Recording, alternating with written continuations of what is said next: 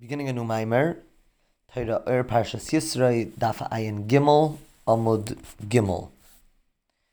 Chol ha'omrayim es ha'kolos ves ha'lapidim ves kol ha'shofar v'gomer. So the entire nation saw the thunders, the lightning, and the sound of the shofar. Lahavin, lama haya kol ha'shofar b'matan Torah. Why was there the sound of the shofar b'matan Torah? Vehi lekly shir haya צריכין. They needed musical instruments. ועוד, וכי אין כלי זמר משובח ממנו. And the second question is, if there was a need for musical instruments, couldn't Hashem pick a better instrument than a shofar? הענין, הנה, קול השופר, הוא קול פשוט. The sound of the shofar is a simple sound. ומטיל אימה, and it evokes a feeling of fear.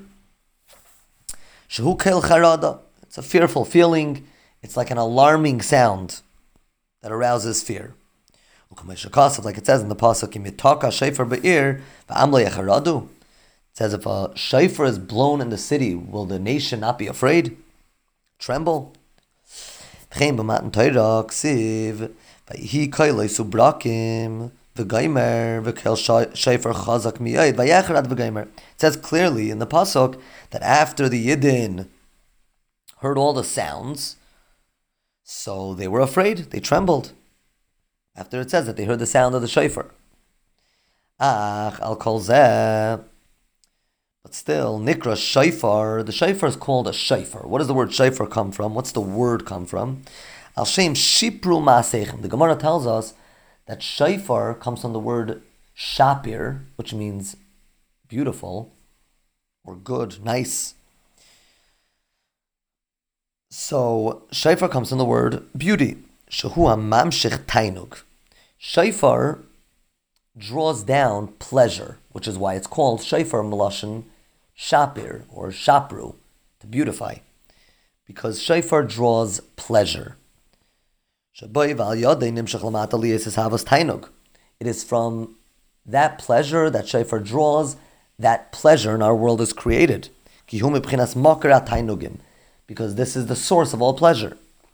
Now shofar needed to draw this source of pleasure down by Matan Torah. From the place of imcha mekar chayim, which means with you is the source of life, which is mekar ta'anugim, the source of pleasure. So because by Matan Torah we needed the source of pleasure to be drawn down, so that's why there was a shofar, which is melashon shapir.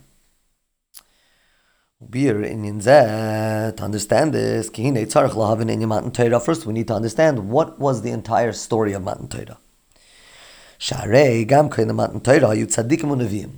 Because even before Matan Torah, there were righteous people and there were prophets. These were very righteous people and they were prophets. Another point is that Avraham Avinu kept the entire Torah, fulfilled the entire Torah, even before it was given. So what exactly was accomplished by Matan Torah? How do we know that Avraham Avinu kept the Torah like it says, he guarded everything that I wanted him to guard. The only difference is that by the Avis, everything that they accomplished was a spiritual accomplishment. What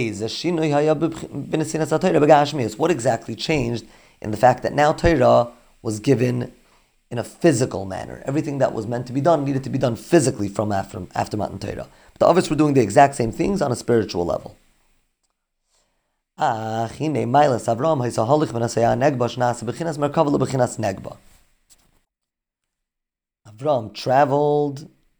continuously traveled toward the south, meaning he became a chariot to the level of south, which is, as we're going to understand, is ahava, is love.